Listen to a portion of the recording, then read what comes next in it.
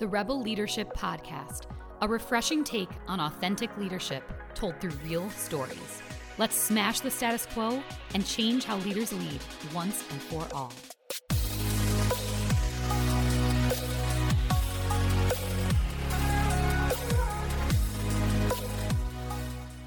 The blank sheet of paper, the blank Google Doc, the blank email, the PowerPoint you have yet to start, the paralysis that overcomes us when seeing it. But there's a tool that exists that's consensus building, an ideas igniter, a physical place to capture perspectives and challenge them, a place where you can just start. The whiteboard. On today's episode of the Rebel Leadership Podcast, BJ Keto, our Chief Strategy Officer, geeks out with me about the power of the whiteboard. Listen, reflect, and embrace your next aha moment.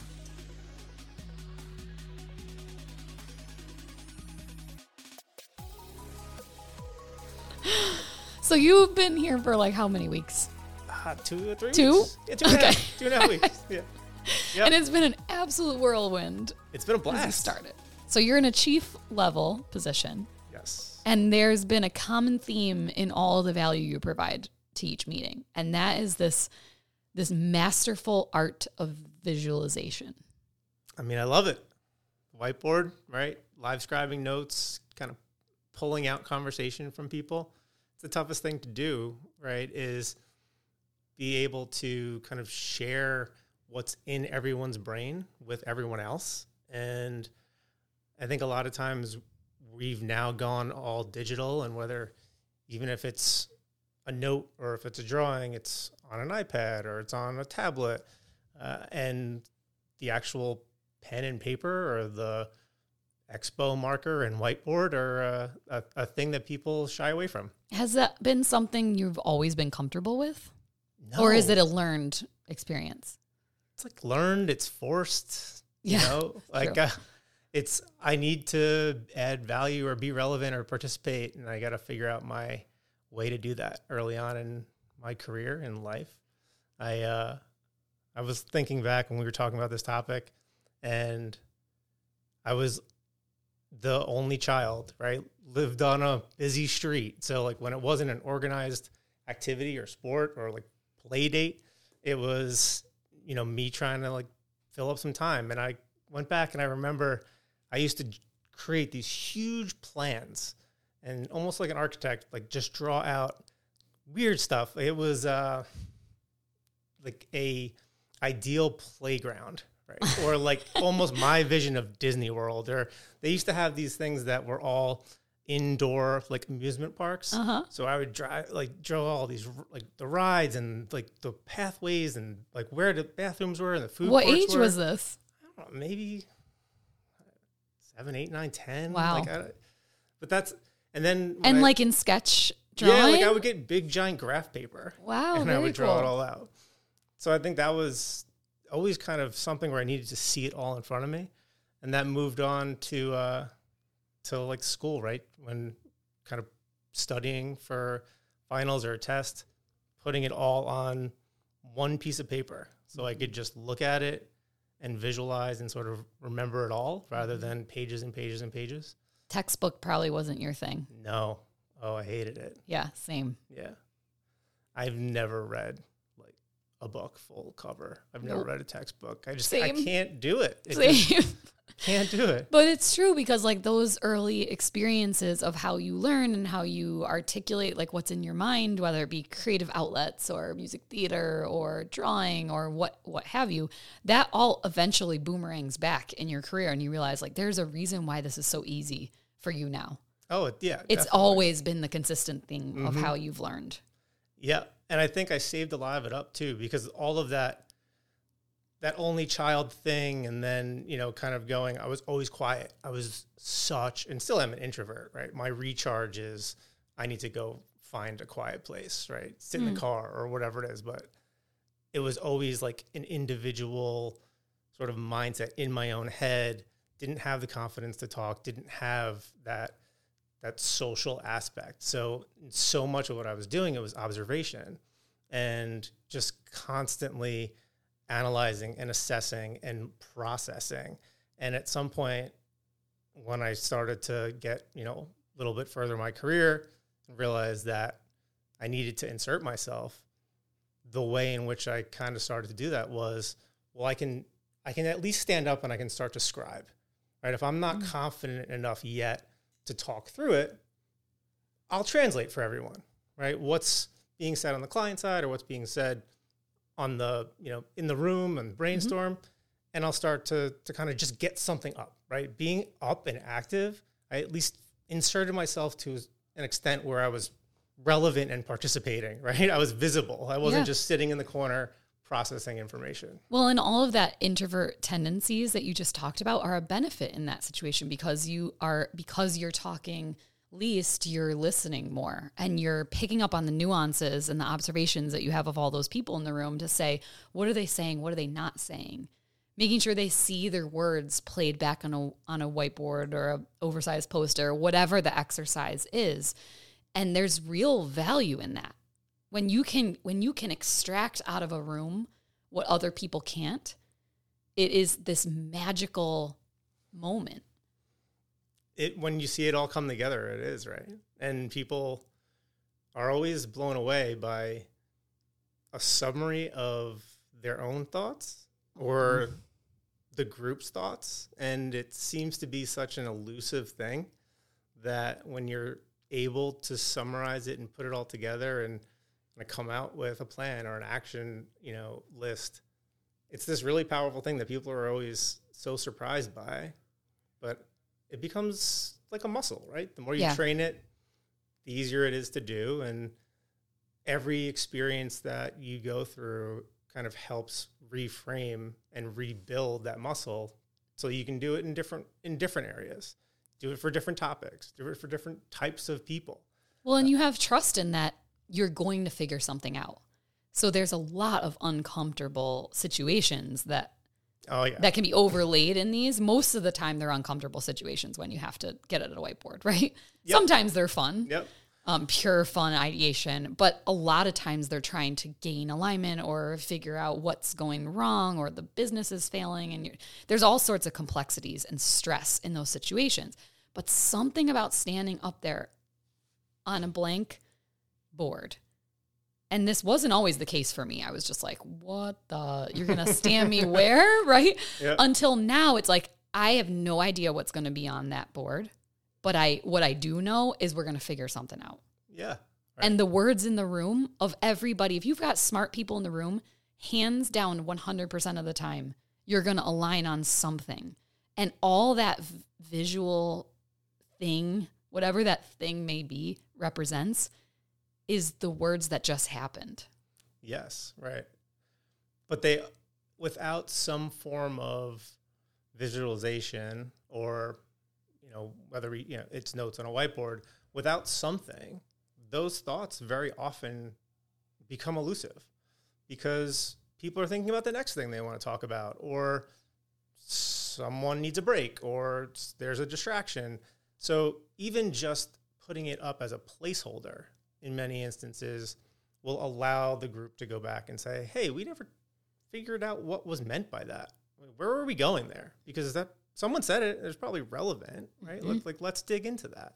And that's really something that, at least I've found, when you're in those group settings, you're always going back to thoughts. You're always revisiting something that was either a suggestion or an observation. And that's where I think it's very impactful not to lose it all. And, sometimes you look at it and you're like, wow, that's a mess, right? Like that's just it's a whole lot of stuff that was discussed, and you have to make sense out of it. But that's part of the fun of it too. It's part of the skill set is going back through and figuring out, what's the nuggets, what matters.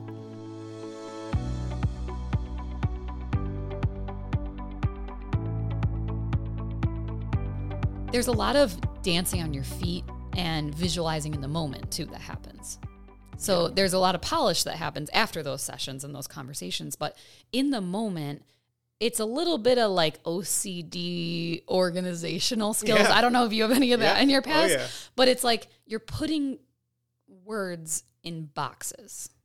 You're putting structure around it, or it's starting to take shape. So are there strategies and tactics that you use in the moment? Is it a preparedness thing where you're kind of guiding it and you know directionally where it's going to go beforehand? Like how do you work through it in your head? You have to prep in some way. You have to know the major points of the conversation that are going to happen. Obviously, kind of do your homework on, if it's a project or a client or an industry, whatever you're talking about, you have to get a baseline. In the early stages, a lot of times it's sort of a free-for-all. And I think even if you look at least the sessions that I've been in, or how I've always approached it, like the early part is a kind of a mess, right? Yeah. You're kind of just throwing notes and topics and getting conversation going. As you start to see themes and as you start to see general directions, at least in my mind, I'm trying to package it up. Mm-hmm. So whether it's goals and objectives are all blue ink and questions remain orange and red, and then, opportunities are green, or you start to package, we use a lot of Post-its and we use a lot of other materials to kind of visualize. So theming those out, color coding those or putting them in similar areas and packaging them in a way where it's easier to go back and you start to see things start to become a little bit more prevalent, mm-hmm. right? You start to see a bit more of a specific color, which also then kind of tells you where you need to dive in. If we have a whole lot of opportunity, but we don't have any goals defined, then we know that we have to start getting a little bit more focused on actions and results. Yep. If we have a whole lot of red and we have a whole lot of questions, then that gives us, the indication that we have to start having some answers come through. And that either is on us or on individuals or on the client to start to fill in some of those blanks before we can move forward.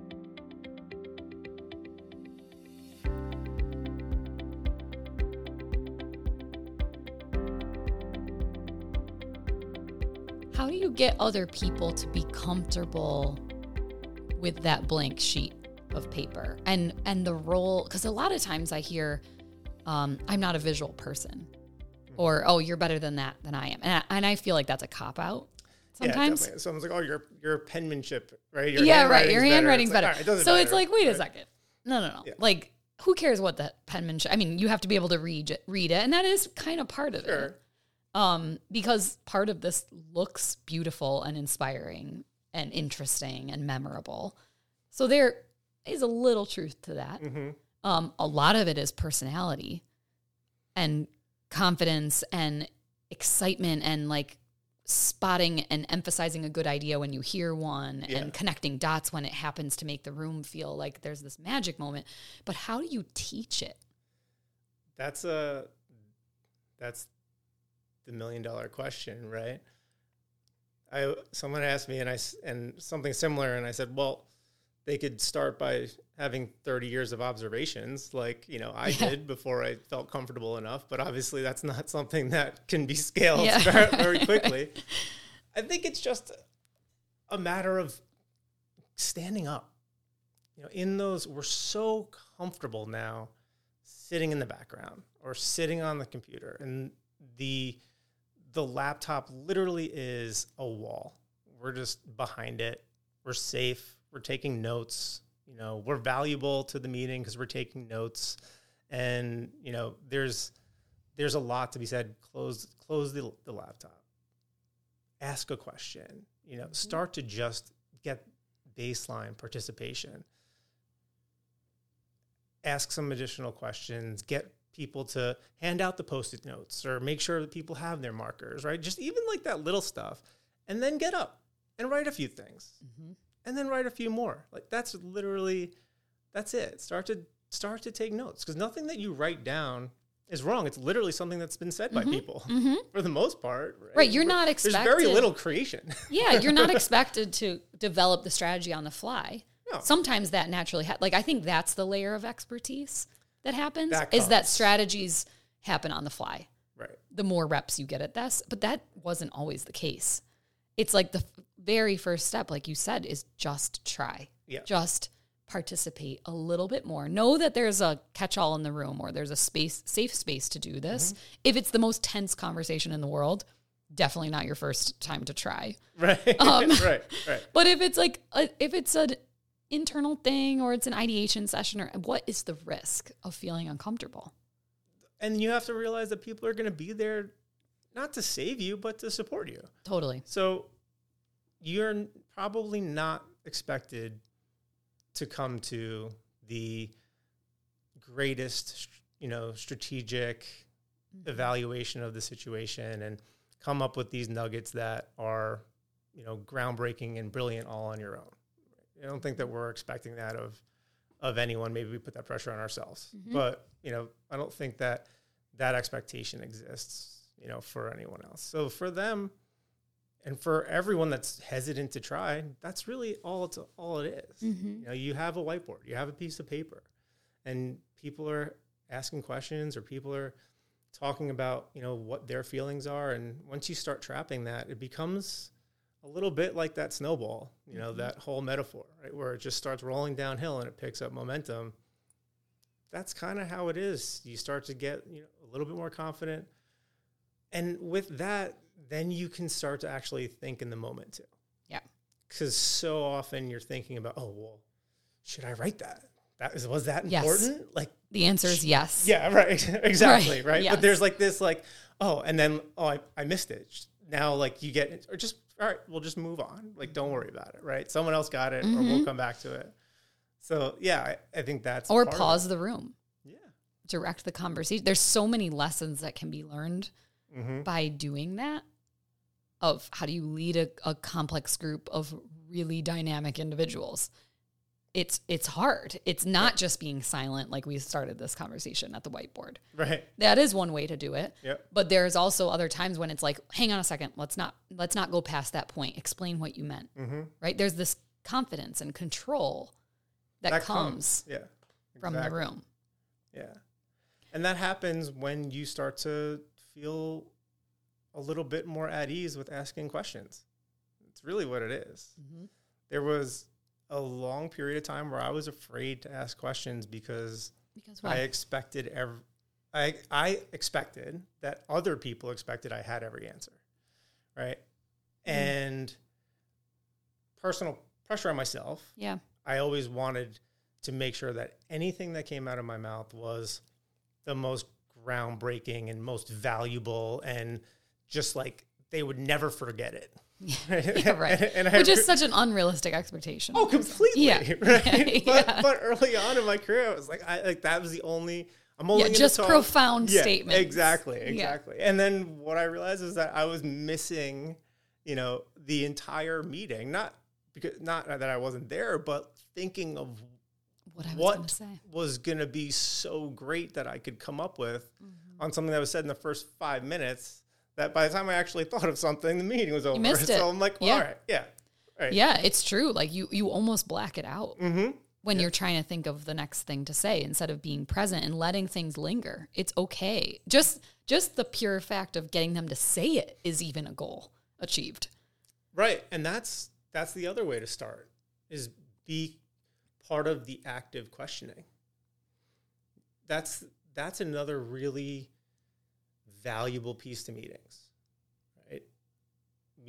You're leading meetings all the time in these discussions, and you're thinking through about where the conversation should go next, or that there's some other problems, and you're kind of putting that together,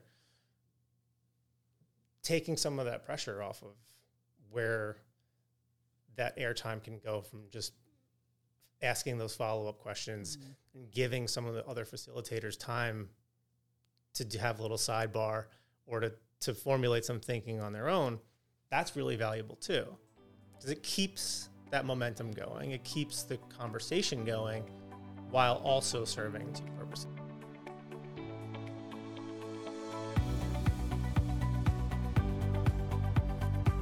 Have you ever had a whiteboard session that you totally flopped?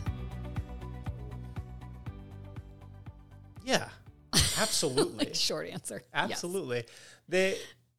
And typically it was, if you go back to prep, it was either there was not enough to any prep, and it was maybe I was a little bit overconfident and thought, whatever, I'll just go figure this one out. It shouldn't be that difficult.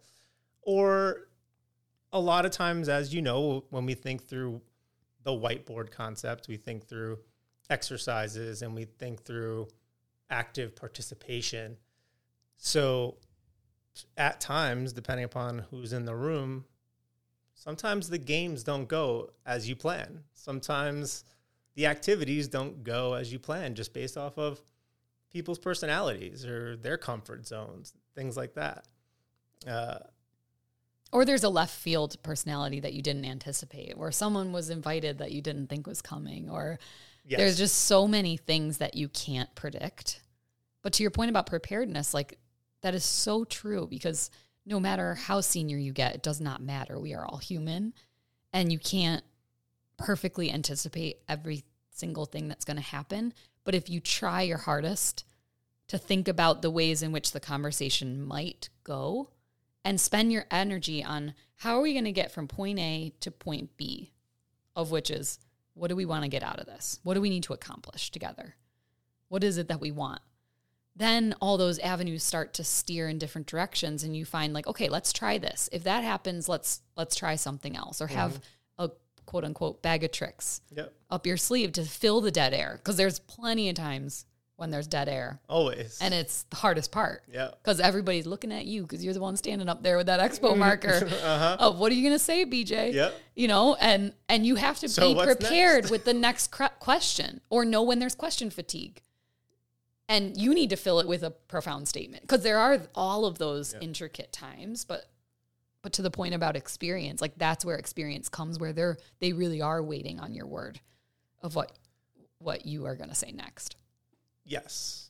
And at this point, you know, there's the ability to fill that gap, right? But it didn't come without a lot of practice. A lot of pain. Yeah. So did your and a lot of like fearful trepidation in getting up and saying something, you know, asking some kind of question. So did your playground plans ever make it through to fruition? No, they didn't. And I was thinking, I wonder where they all are at this point. I remember them so intricately designed too. Like, I thought through everything. I spy a new dad project on the horizon. Maybe. I think so. All right. Thanks for sharing your whiteboard magic with us. Absolutely. Thanks for having me.